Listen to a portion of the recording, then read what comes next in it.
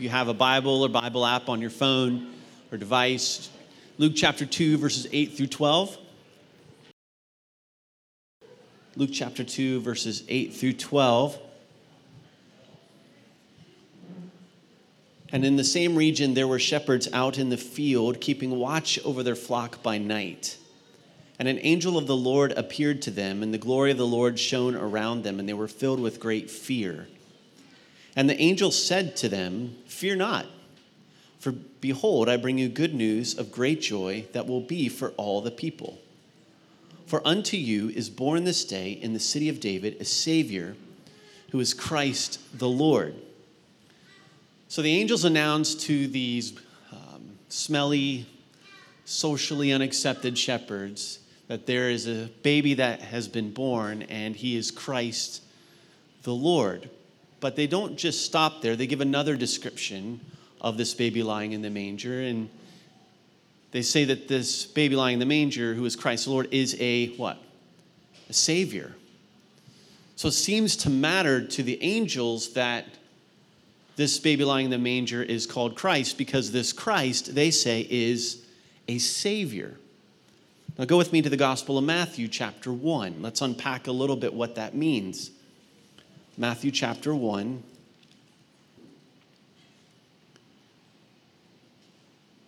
Verses 18 through 21. Matthew 1, 18 through 21.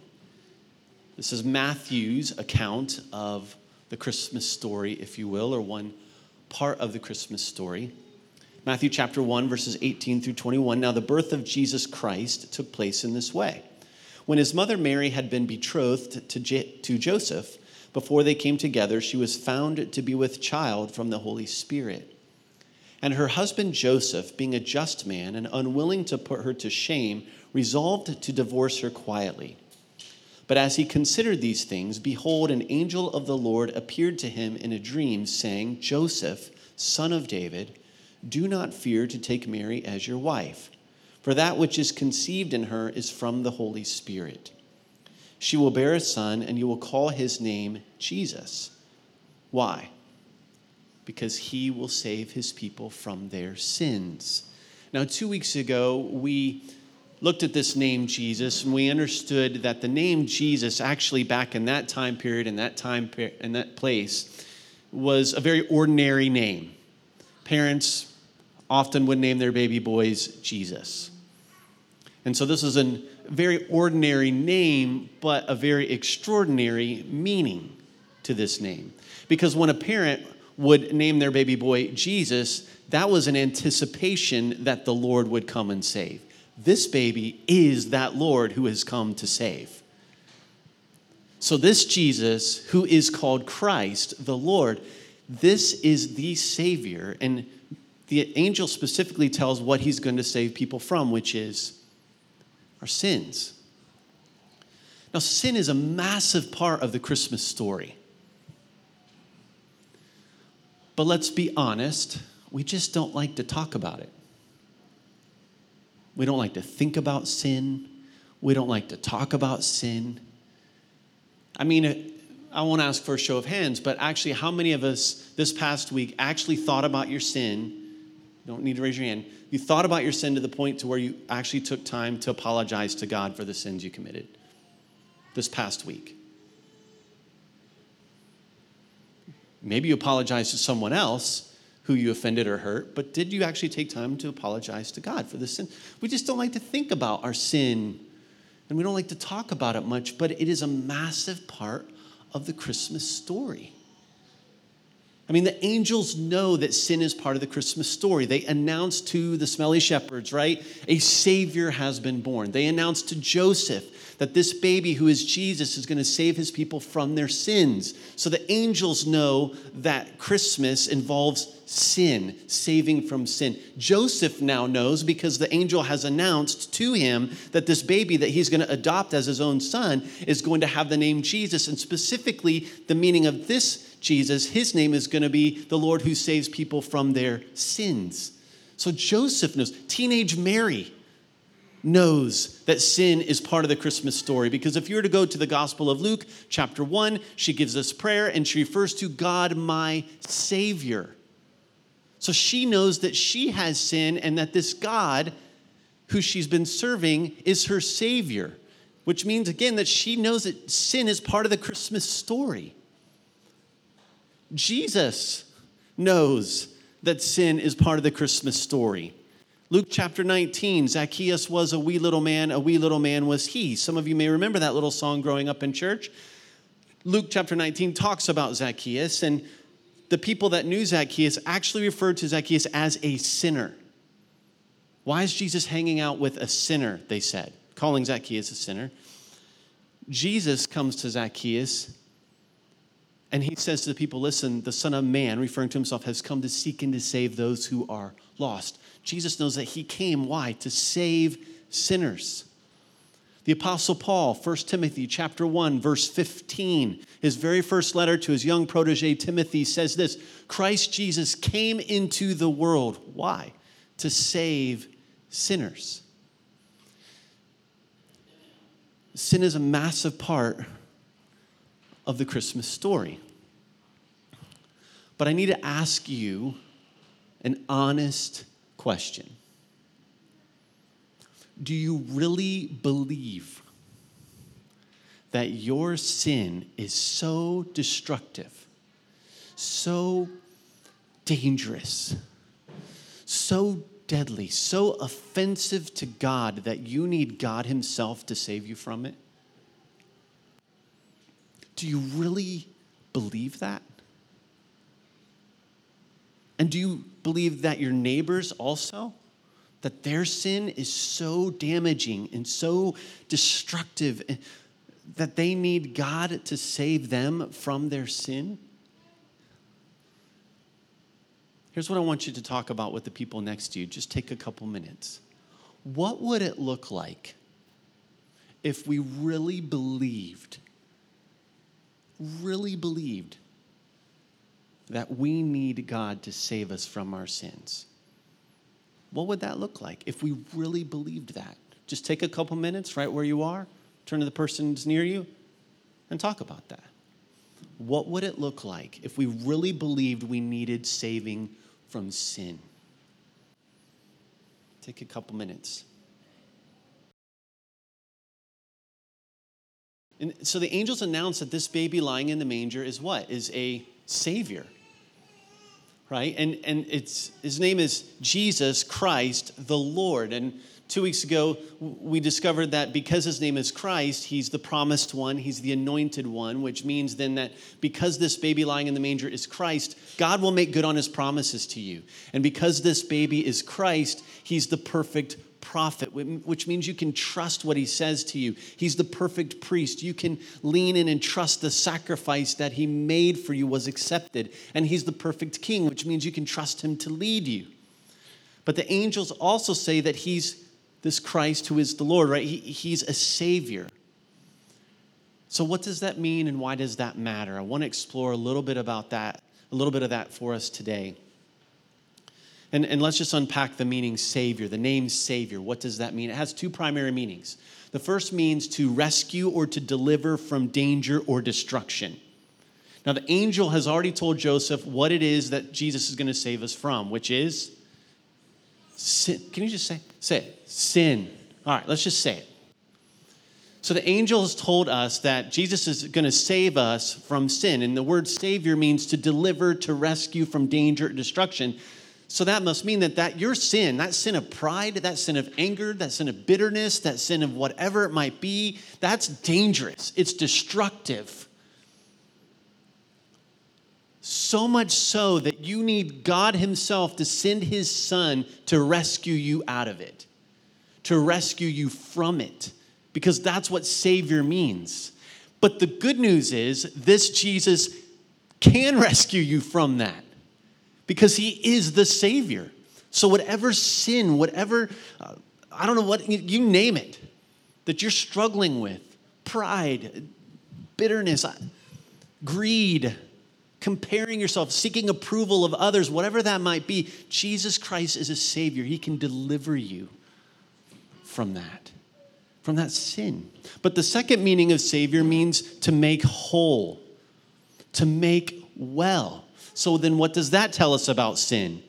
Sin makes you sick. It makes your soul sick and unhealthy. Sin makes you incomplete. But the good news is then that what? If you have Jesus, you are whole. You are complete. You don't need to seek any other relationship. You don't need to seek that in activities or success in business, whatever. You are complete if you have Jesus, because Jesus is your Savior who makes you whole, right? He makes you whole. He makes you well, your soul well. Sin is a massive part of the Christmas story, and the baby lying in the manger is a Savior from your sin. But I wonder, guys, listen to me. I wonder if you're like me. You see the bumper stickers, Jesus saves. You see the signs at the football games, Jesus saves, right? And you hear it, and we even think about Jesus being our Savior. And I just wonder if you're at all like me at times. We hear this like we hear the safety announcement after boarding a plane. How many of you flown multiple times? Right? What do people typically do after they board the plane? People that have flown multiple times, and the flight attendants are basically telling you what you need to do to save your life. What do we do? What's that?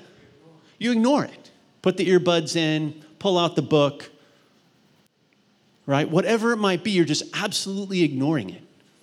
It's not that you don't think that's important.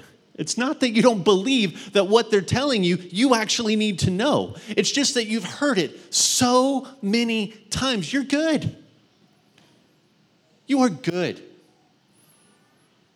And I just wonder, when it comes to this baby who is called Christ the Lord, who is our Savior, if when we hear that, it's just like that safety announcement after boarding a plane. We just simply ignore it. It's lost its significance.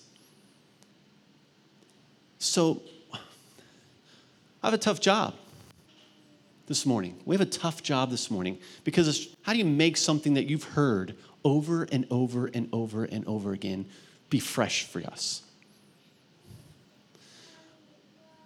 I don't know anything other to do than go to the truth of God's word and remind us of probably the things we already know. All right? So here's what we're going to do. I want to unpack 3 realities for you if Jesus is your Savior. 3 realities for you if Jesus Christ is your Savior this morning.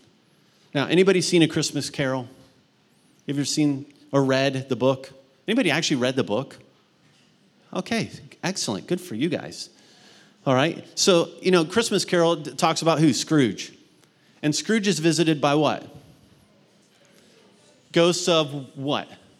3 ghosts, past, present, and future, right? He's visited by 3 ghosts, past, present, and future. The 3 realities about your salvation I want to unpack for us that I believe the Bible teaches have to do with past, present, and future. And the first one has to do with salvation past. Salvation past. Go to the book of Romans, chapter 5, verse 9. I just want to unpack for us 3 realities as it relates to Jesus being our Savior. That this baby lying in the manger is our Savior. Salvation past, Romans 5:9. Now, when we talk about salvation past, think of it this way, in the fact that, and this is the way I think many of us think of salvation, like, I have been saved. Jesus has saved me. And specifically, if we look at Romans 5:9, the Apostle Paul writes this. He says, since therefore we have now been justified by his blood. That's past. This is something that has happened to you when you surrendered your life to Jesus and put your faith and life into Jesus Christ for the forgiveness of your sins and what he did for you. You have now been justified. What's that mean? Justified means to basically be, you are guilty, but Jesus served your sentence for your sins against God. And now God, who is a judge, declares you free. Declares you free. Even though you were guilty, someone else, Jesus, took the sentence, the punishment that you deserve for those crimes against God.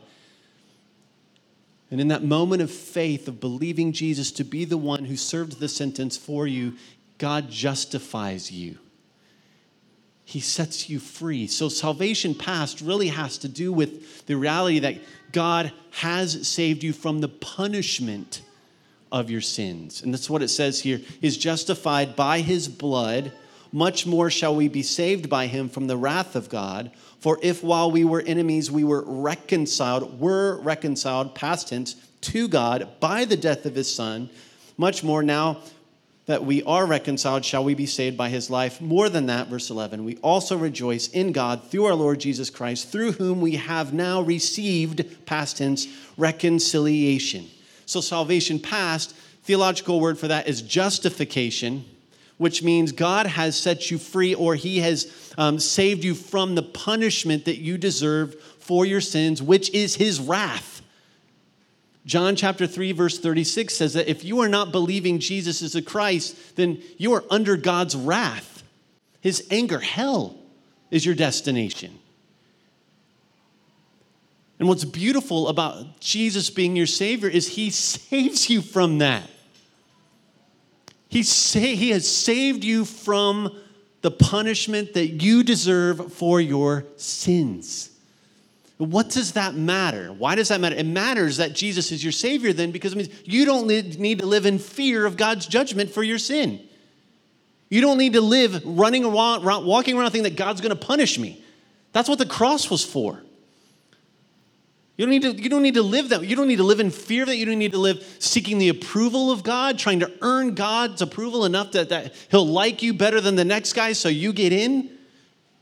Because he's already satisfied that through his Son on the cross. There's so much freedom when Jesus Christ is your Savior, and he has saved you from the punishment that you deserve for your sins. The problem is we've forgotten just how bad our sin is, and how heinous and horrifying and offensive our sin is to God. But Jesus came to save you from your sins, people. And if Jesus is your Savior, you don't need to live under the fear of God's judgment, because that's what, as I said, was what the cross was for, and you are free from that. That's great news. That is amazing news. Salvation past is kind of like, it talks about, the angels say how you'll find Jesus wrapped or lying in a manger wrapped in what? Swaddling clothes? I was thinking about this as I was preparing, and it's kind of like Jesus came wrapped in swaddling clothes, then goes to a cross, wraps himself up in your sin and your death that you deserve, so that you could be wrapped up in him and his righteousness forever. That's justification. That's salvation past. And that is your story if Jesus is your Savior.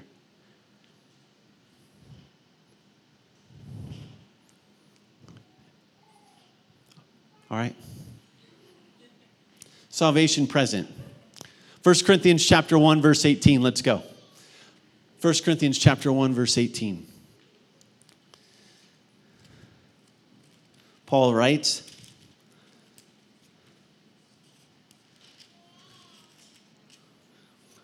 "For the word of the cross is folly to those who are perishing, but to us who are" what? "Being saved, it is the power of God." So you have this past salvation, which means that God has saved you from the punishment that you deserve, rightfully so, for your sins against God. God has saved you. Jesus has saved you from that. You don't need to live in fear of that. But what's amazing that Jesus is also doing, he is presently saving you. So if salvation past is God saving you from the punishment your sins deserve, salvation present is Jesus is saving you from the domination of your sin. From the domination of your sin. He's saving you from that. Because up to this point, before Jesus, sin it just dominates you. That's what's dictating who you are, what you do, and why you do what you do. But Jesus comes and he says, not only have I saved you from the punishment that you deserve, I am saving you from that control of sin that it used to have over you. Jesus is saving you, being saved. And he says it again in 1 Corinthians 15, verses 1 and 2, talking about those who are being saved. It's present tense. Why does this matter? It matters because Jesus has given you, through the power and presence of his Holy Spirit, what you need. What you need for that sin that you've been holding on to before you came to Christ to have domination over. He's given you the Spirit. the Spirit inside you to take over that. Those sins are no longer your identity. Jesus is, and he is inside you right now by his Spirit, saving you, delivering you, rescuing you right now, even as you sit there. You are being saved. You have been saved, but you are being saved. Theological word for that is sanctification. You are being saved right now from those sins that used to have control over you. And that takes time. That's a process. It's kind of like, we have tea in the back, right? You can grab a cup of hot tea. What do? You put the tea bag in the hot tea, in the hot water, and what? Do you just drink it right now? You let it sit there and steep, right? And the longer it steeps, right, the more the little stuff in the tea bag, guess it's called tea, actually gets in the water and begins to take over the water. But that takes time. That's a process. That's sanctification. That's being saved to where God himself comes inside you and begins to take over and dominate the cup of tea. You. We're no longer identified as hot water. You're identified as wonderful, beautiful tasting tea. As the Spirit begins to work in and through you. It's salvation present. And then salvation future. Revelation chapter 21, verses 1 through 8. Paul talks about this as well in 1 Corinthians 15, but I want to look at this specific passage. Revelation chapter 21, verses 1 through 8.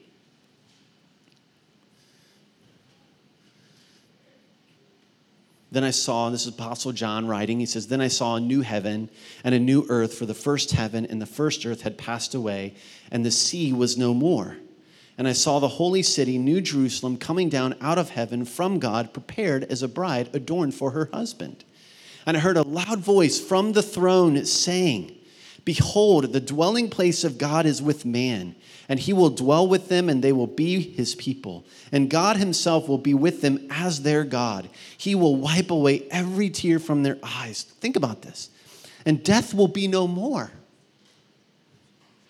Neither will there be any mourning or grieving or crying or pain anymore, for the former things have passed away." Think about that. Can you imagine what that will be like? That's salvation future. Theological word for that is glorification. When you will be set free from the very presence of sin and all the suffering and brokenness that follows it. And if Jesus is your Savior, that is a guaranteed hope that you have. You have that. If Jesus is your Savior, guaranteed hope. Salvation past, justification. Jesus saves you from the punishment of sin. Salvation present, sanctification. Jesus is saving you from the domination of sin in your life. Salvation future, Jesus will save you from the presence of sin and all the suffering and brokenness from it. That little baby lying in a manger is amazing. Because he is Jesus Christ the Lord, Savior. Savior. What was Scrooge's response after he was visited by past, present, and future? Joy. He was a changed man. He was a transformed man. When Jesus, your Savior, visits you, you are changed. You are transformed because you understand by the power of the Holy Spirit that he has saved you from the punishment that your sin deserves. And that he is saving you from the domination of those sins that once controlled you. And he will save you one day from the very presence of sin, once for all, from all the suffering and all the brokenness that follows sin. When you get a hold of that, you're changed forever. Because of Jesus, your perfect Savior.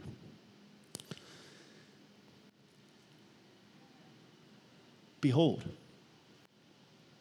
I bring you good news of great joy that will be for all people, For unto you, look, unto you is born this day in the city of David a Savior, your Savior, who is Christ the Lord.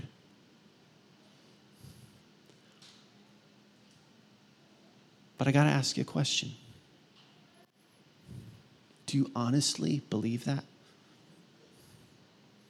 Do you really believe, are you believing right now that Jesus Christ is your Savior? What would it look like if your house church truly, honestly believed this? What would it look like?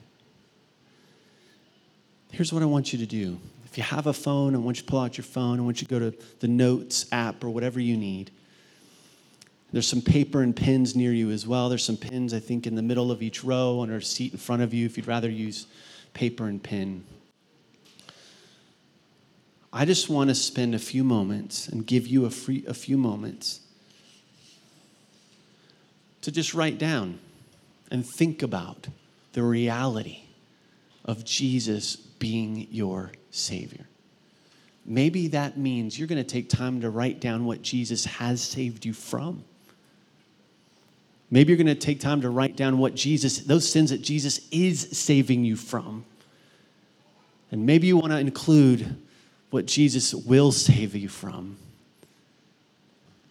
So just take a moment and ask the Spirit to work in your heart right now. And what's he saying to you? Just write it down. Take some time.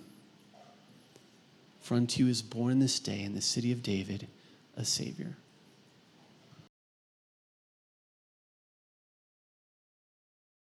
Behold, I bring you good news of great joy that will be for all people.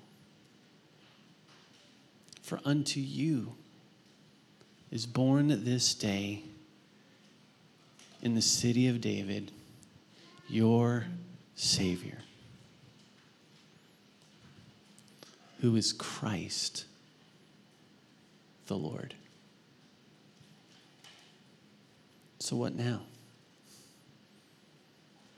If he's not your Savior, right where you sit this morning, you accept his invitation to be your Savior, believing with all your heart that he died on a cross, the death you deserved, so that you could be set free, so that you could be saved. If you are believing Jesus is your Savior,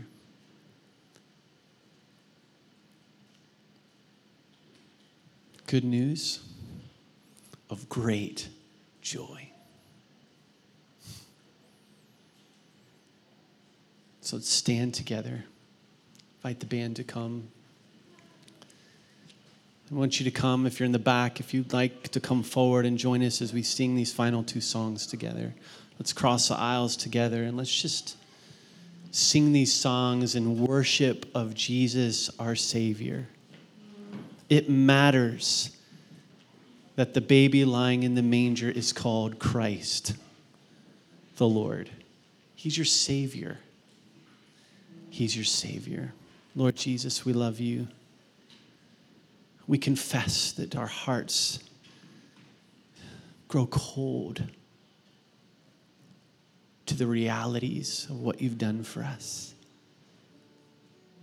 But I pray that in this moment, by the power of your Holy Spirit and his presence among us, would you please refresh our hearts, warm our hearts once again to the beautiful truth